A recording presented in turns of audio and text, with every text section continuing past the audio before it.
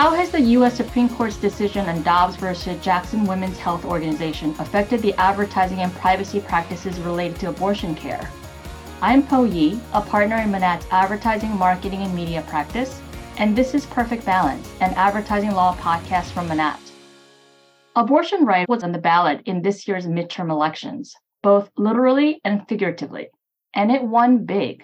Since the U.S. Supreme Court overturned nearly 50 years of precedent on a woman's right to abortion services in Dobbs versus Jackson Women's Health Organization in June of this year, millions of Americans, women as well as men, have been alarmed by the swift actions taken by conservative states to ban abortion outright or severely restrict a woman's ability to receive abortion care. This development seems to have really galvanized voters in this year's midterms to act and preserve women's access to abortion services. The result was a resounding success at the polls.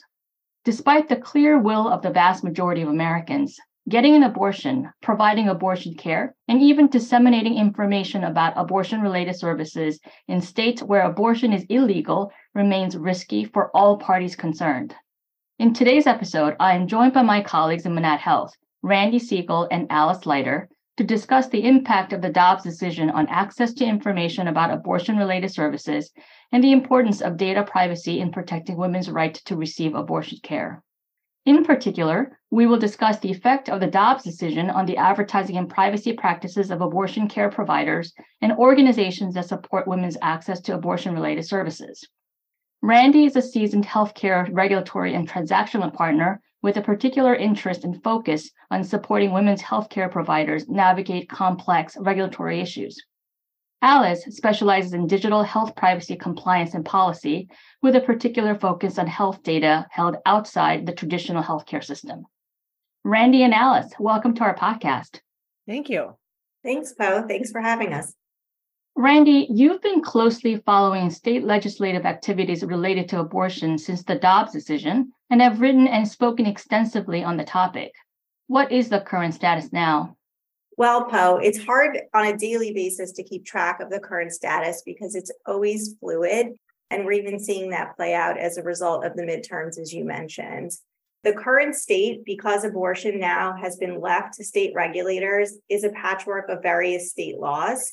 Currently, there are approximately 13 states that have a full ban on access to abortion or who seriously limit a woman's access to abortion to a very limited number of circumstances. There are a number of states that have abortion bans on the books, but are being challenged through the court system and may be currently blocked by the court. So we expect the list of states that are going to ban abortion or severely limit a woman's access to abortion are going to grow as they make their way through the court system. Some of the states that we're currently watching to see what happens are the state of Montana, the state of Idaho, and the state of Indiana, just to name a few. What exactly is banned in these states with full or partial bans? Some of the bans completely ban access to abortion at something like 6 weeks. Often, many women don't even know they're pregnant at 6 weeks. And so this ultimately would be a complete ban on abortion. Others ban abortion a little bit after 6 weeks, so maybe at 8 weeks, again, a time period where many women are not even aware that they are pregnant. Some, like Alabama, have an all-out ban on abortion. There is no viability or weak exception, and there is even no exception in the event of rape or incest. Arkansas has a similarly broad ban on abortion. Do these bans apply to out-of-state conduct as well? Most of these laws are really regulating in-state conduct, so an abortion provided in a state where it is banned. One thing that is quite interesting is that most states, not Georgia, but most states are actually not criminalizing the receipt of an abortion. So it's not the woman who would be prosecuted for receiving abortion, but they're actually targeting providers and in some cases others who are involved in helping that woman access an abortion. There is, of course, a risk that a prosecutor could go outside of the state to prosecute somebody who engaged in some abortion-related conduct in another state. But in general, because it's a criminal statute and US citizens have the right to move across state lines freely, there has to be some sort of nexus between the out-of-state conduct and something that occurred in the state in order for the state to have a right to enforce their laws. Can you give me an example of what that might look like? So if a woman resides in a state that bans an abortion, they seek a telemedicine encounter with an abortion provider who is out of state where they may legally provide an abortion in that state. So let's say this woman travels to New York. They receive one of the abortion pills because she's early enough in her pregnancy. She takes the first pill in New York. You have to take the pills generally 4 days apart. The woman can't afford to stay in New York for 4 days. It's a costly trip already if she's traveling from out of state. She goes back to her state and takes the second abortion pill and ultimately fully aborts the fetus in the state where abortion banned. Arguably, because the second pill was ingested in the state where the abortion ban occurred, there is now potentially a nexus between the out-of-state conduct and the in-state prohibitive conduct, which could result in the provider in that out-of-state, in theory, being subject to criminal prosecution. Based on your example, getting an abortion out of state is much more complex than simply traveling to another state where abortion is legal. It requires an understanding of different gestational stages and advanced planning with some mathematical calculation, not to mention the cost of traveling and time away from work and family. There's a real need for providing accurate information about different types of abortion services and where to get such services to these women, many of whom need a lot of guidance in addition to financial help. But are there risks with providing such information to these women in states where abortion is banned? In most states, they have criminal statutes that include something called aiding and abetting. And this is not uncommon for all criminal statutes, that it's not just the person who committed the crime who can be guilty of the crime, but anyone who aids and abets a person in engaging in that crime. And so a person in most of these states that ban an abortion and make it criminal conduct can actually be liable for aiding and abetting that person, even if, for instance, the person who actually conducted the abortion or the woman themselves is not committed of a crime. Most of these banned state laws are drafted in a manner that are intentionally broad. And it's not yet clear how these laws will be applied by prosecutors and bounty hunters, or how they'll be interpreted in courts, including the scope of aiding and abetting. We believe that some of these laws are broad enough to criminalize the provision of financial, logistical, and other types of assistance to women who are using it to access an abortion in state or out of state. What we're not sure is how far this risk really extends. And does it extend, or would a prosecutor looking to make a name for themselves argue that it extends to the mere provision of information about accessing an abortion that is legal in another state, or providing information around how a woman could obtain support to enable her to access that abortion? And also the impact of this all on advertising providers who do provide abortion in states where it's legal. These concerns are sort of butted up against First Amendment rights, which, Poe, I know you are much more of an expert on, but my understanding is that First Amendment rights protect an individual's right to provide factual information. And so it's interesting to see how this is going to play out. And I wouldn't be surprised if ultimately we end up with a case at the Supreme Court debating this very specific issue. Well, immediately following the Dobbs decision, there was a movement by the National Right to Life Committee, as well as others in conservative states, to try to ban advertising of abortion services. But as you said, there are significant First Amendment issues with prohibiting the publication or dissemination of truthful information. It would take another major Supreme Court decision that overturns decades of precedent for states to ban abortion advertising that is not false or misleading. While states may not be able to ban the publication of or access to truthful information about abortion care, I think there are potential privacy concerns with seeking and accessing such information online, which is how most people get their information in the current digital age. There's a digital footprint left by anyone who is seeking information about abortion online, whether by going to a website, doing a Google search, or through an app. And such information could be subject to subpoena in criminal prosecution as well as in civil actions. Randy, what types of data do you think would be of interest to prosecutors or plaintiffs in abortion-banned states? And what privacy protections do we currently have with respect to such data? Oh, it's a really good question. And it's really interesting because it's causing a lot of people, obviously women in particular, but individuals more broadly, to think about the types of data that their phone is collecting as it relates to their health. So under the Fourth Amendment, in general, the US Constitution requires that law enforcement obtain a warrant before collecting personal data from you as an individual, but it does not typically apply when this information is collected by a third party.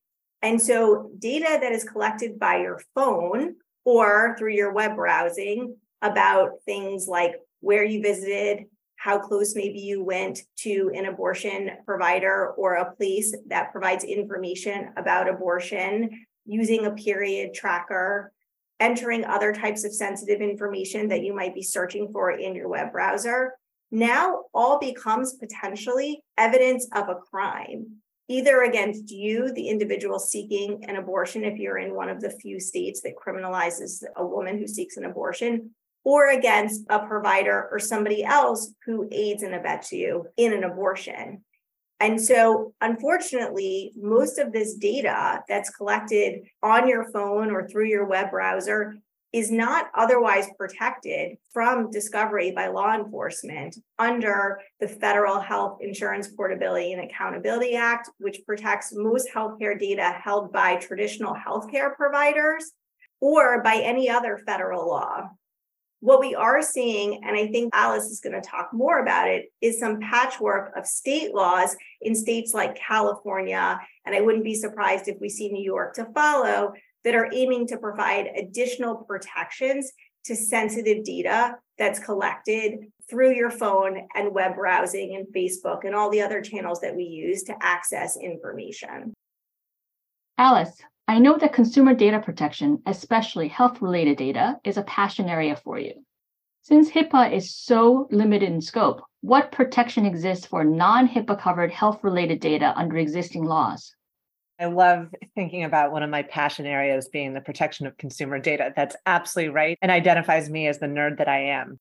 You're correct that HIPAA is increasingly narrow with respect to the health data it covers. As Randy mentioned, it only applies to data that's held by traditional healthcare entities, such as healthcare providers and health plans. But as you've both mentioned, every day there's exponentially more data that's considered health data and highly sensitive health data that's held by commercial apps and web platforms, your wearables. All of those are outside of HIPAA's scope. Now, that's not to say that it's completely unprotected. There is a legal framework to protect health data outside the healthcare system. We are hoping that at some point there will be a comprehensive federal data privacy law, and there's certainly many who've been working on that for years, but we don't have one yet. And that means we're left with the Federal Trade Commission protections. The FTC protects consumers against unfair and deceptive business practices. And then, as you've mentioned, every state has its own set of laws that govern the uses and disclosures of health data. Those are specific, in most cases, to health data inside the healthcare system. And most of those are more restrictive than HIPAA, especially when it comes to certain categories of sensitive health information, such as mental health information or substance abuse data, genetic data, and of course, reproductive health or abortion-related information. But as Randy said, states have become increasingly active on the broader consumer privacy front. We mentioned California. It's one of 5 states that have taken action to enact comprehensive consumer data privacy laws, many of which are mirrored after California. The other 4 states are Colorado, Connecticut, Utah, and Virginia. The only one of those that is currently in effect is the law in California. Virginia will have its effective date of its law coming up soon on January 1st of 2023. Connecticut and Colorado will follow next summer, and Utah at the end of next year. So we're making progress. As Randy said, there are a number of states who have legislation like this in the works, and we'll see if recent events motivate those states to move even faster.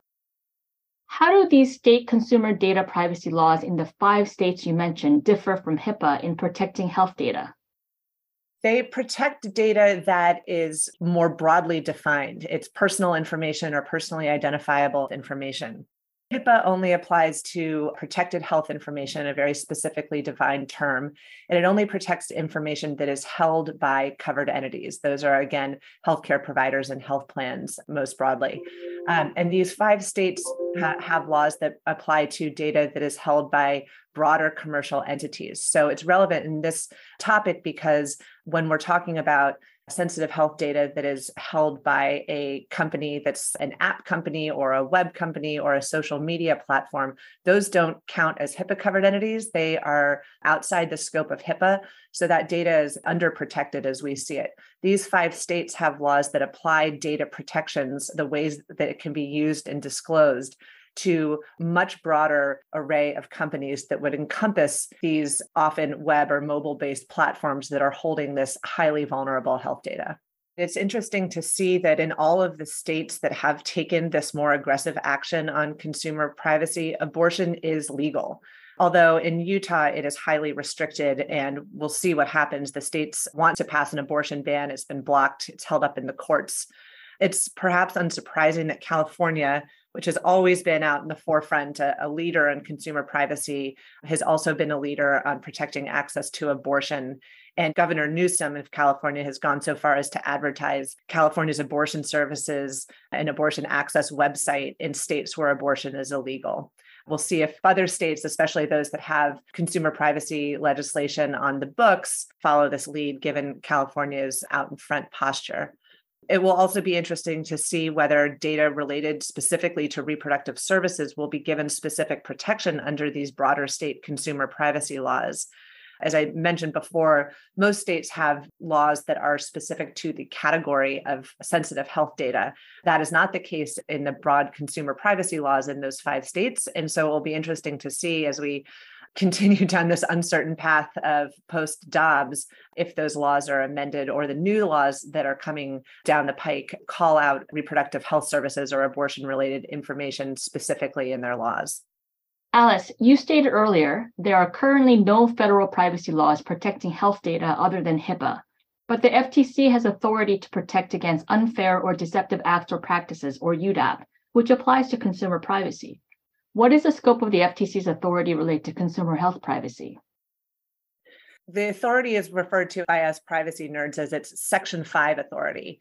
Section 5 of the Federal Trade Commission Act prohibits unfair or deceptive acts or practices in or affecting commerce. And with respect to commercial data practices, at the most basic level, that means that companies must do what they pledge to do based on their terms of service and privacy practices, and cannot misrepresent or omit data uses or practices that would mislead the consumer or cause substantial injury to consumers, or not prevent a harm that should be reasonably avoidable. I would also note that states often have their own versions of the unfair or deceptive acts or practices laws. And those, I think, are in a broader array of states than those that have passed comprehensive consumer privacy laws. But this is good news for those of us who care about consumer privacy, which honestly should be all of us. But as I mentioned, since we still don't have a comprehensive federal data privacy law, the FTC is really the only game in town on the federal front when it comes to shoring up these protections. It's really stepped up in recent years. Part of that is because the current head of the FTC, Lina Khan, has a particular focus on and a commitment to consumer privacy. And that's lucky for those of us who are in the health data space, because given the commercial sphere of where so much health data is currently being stored and being used and shared, we're lucky to have this particular timing of an FTC consumer privacy focus. And not only that, in the past couple of years or several years, we've seen the FTC become increasingly active when it comes specifically to consumer health information and sensitive health information, and with even some explicit references in recent cases to reproductive health information. And I have to note that it's not only the FTC that has been focusing on and talking about the vulnerability of reproductive health data. In the past several weeks, my two pop culture North Stars, Saturday Night Live and Grey's Anatomy, have both had explicit callouts to the risks inherent of using reproductive health apps. Now, that's not to say that those apps aren't terrific in some cases and don't provide wonderful services, but I think people are paying more attention to the vulnerability of the data that lies within them. Yes, we've certainly been hearing a lot about the lack of adequate protection for consumer health data in the news and, as you pointed out, in pop culture. What are some of the recent enforcement actions that the FTC has taken involving consumer health privacy? The FTC has had two notable cases or actions related to consumer health privacy in the last 2 years, and they're getting a lot of attention, especially in the wake of the Dobbs decision. In the summer of 2021, the FTC finalized a settlement with a fertility tracking app called Flow Health, which was found to have shared sensitive health data with marketing and analytics firms without user consent. And in the statement after the settlement, the director of the FTC's Bureau of Consumer Protection even stated that apps that collect, use, and share sensitive health information can provide valuable services, but consumers need to be able to trust these apps. We are looking closely at whether developers of health apps are keeping their promises and handling sensitive health information responsibly. So that is a pretty strong statement that puts app developers and companies like that on notice that the FTC, although it cannot be the nation's policeman when it comes to all of the apps and web-based devices out there, it cannot police them effectively and entirely. They are really watching this space. And I think that's good news for those of us who are concerned about the vulnerability. And then the last one that I'll mention is more recent. The FTC sued a data broker called Kuchava this past summer for selling geolocation data that could be used to track movements of individuals to and from sensitive locations. And reproductive health clinics were specifically mentioned as one of those sensitive locations. So the two of these combined, as I said, really shows that the FTC is watching and that companies with access to or businesses centered around this type of data should be on notice. So abortion providers, organizations that provide information about abortion care, where and how to obtain abortion services, and online platforms that publish or disseminate such information will need to be careful about what data is collected, stored, and shared. And they need to revisit their data policies related to abortion, and that includes app providers. Alice and Randy, before we end this podcast, I'd like to ask each of you to provide a couple of tips for minimizing legal risk for women seeking an abortion, as well as those providing abortion-related services or information about such services. For those who are seeking an abortion, my tips would include turning off all tracking data except that which is necessary for your phone to work, and to also use secure web browsers when searching for information about abortion, how to obtain an abortion, or even pregnancy tracking information. Because as we've already discussed, unfortunately, all of that information potentially could be used as evidence against you, a provider, or a loved one who may assist you with obtaining an abortion.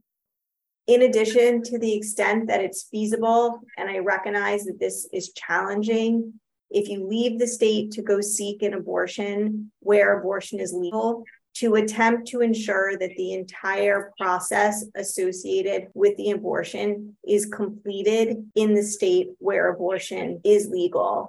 And if that means that you have to stay another day or two to consume the second pill or to fully abort the fetus, to the extent that you financially can do so, to make efforts to do so, to further insulate yourself and your loved ones and the providers from any sort of allegation of criminal misconduct. From those who are looking to provide information to women who reside in states where abortion is legal, to really read carefully the text of the advertising or other information that you are making available to a person residing in a state where abortion is legal, to make sure that that information is as factual as possible, and that you are not inadvertently promoting, engaging in any sort of conduct that would be illegal in that particular state. but instead you're explaining how a woman may access something legally in another state. If you are a provider or an app or some other organization that's looking to help women access women's health care, including abortion, if you don't need to collect tracking data or information about their clicks, don't track it. It's just one less piece of information you would have to hand over in an investigation. And if you don't have it and you don't need it, there's no reason to collect it and put these women at risk and actually your company at risk, potentially for aiding and abetting violation by some over-aggressive prosecutor. Great tips. Alice? Yes, I'm going to echo what Randy said in that last point, probably say it a little bit nerdier. Po, you mentioned that companies may need to revisit privacy practices, and my tip would be to do so, and do so specifically with a lens toward transparency and data minimization. Transparency is key when it comes to consumer trust.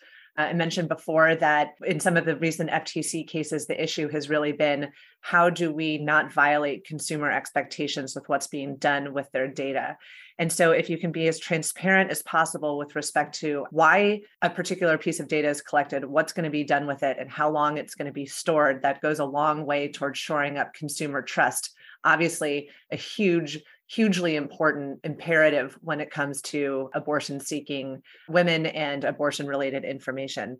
And then, as Randy said, minimize. Very often, companies over-collect data, and there are business and operational reasons to do so.